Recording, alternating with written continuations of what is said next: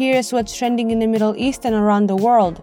The UAE has announced the establishment of a $10 billion fund to support strategic investments including energy, health and food in Turkey. Sheikh Mohammed bin Zayed arrived in Turkey for talks after being invited to make the official visit to Ankara by President Erdogan.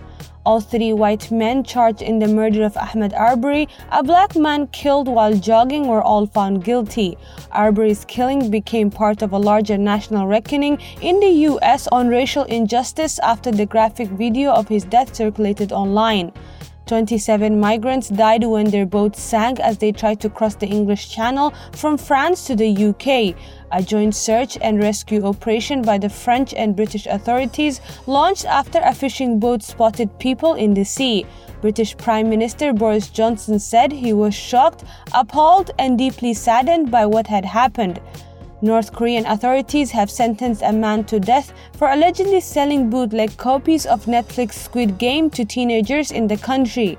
In addition, a number of students who viewed the series have been sentenced to 5 years or more of hard labor.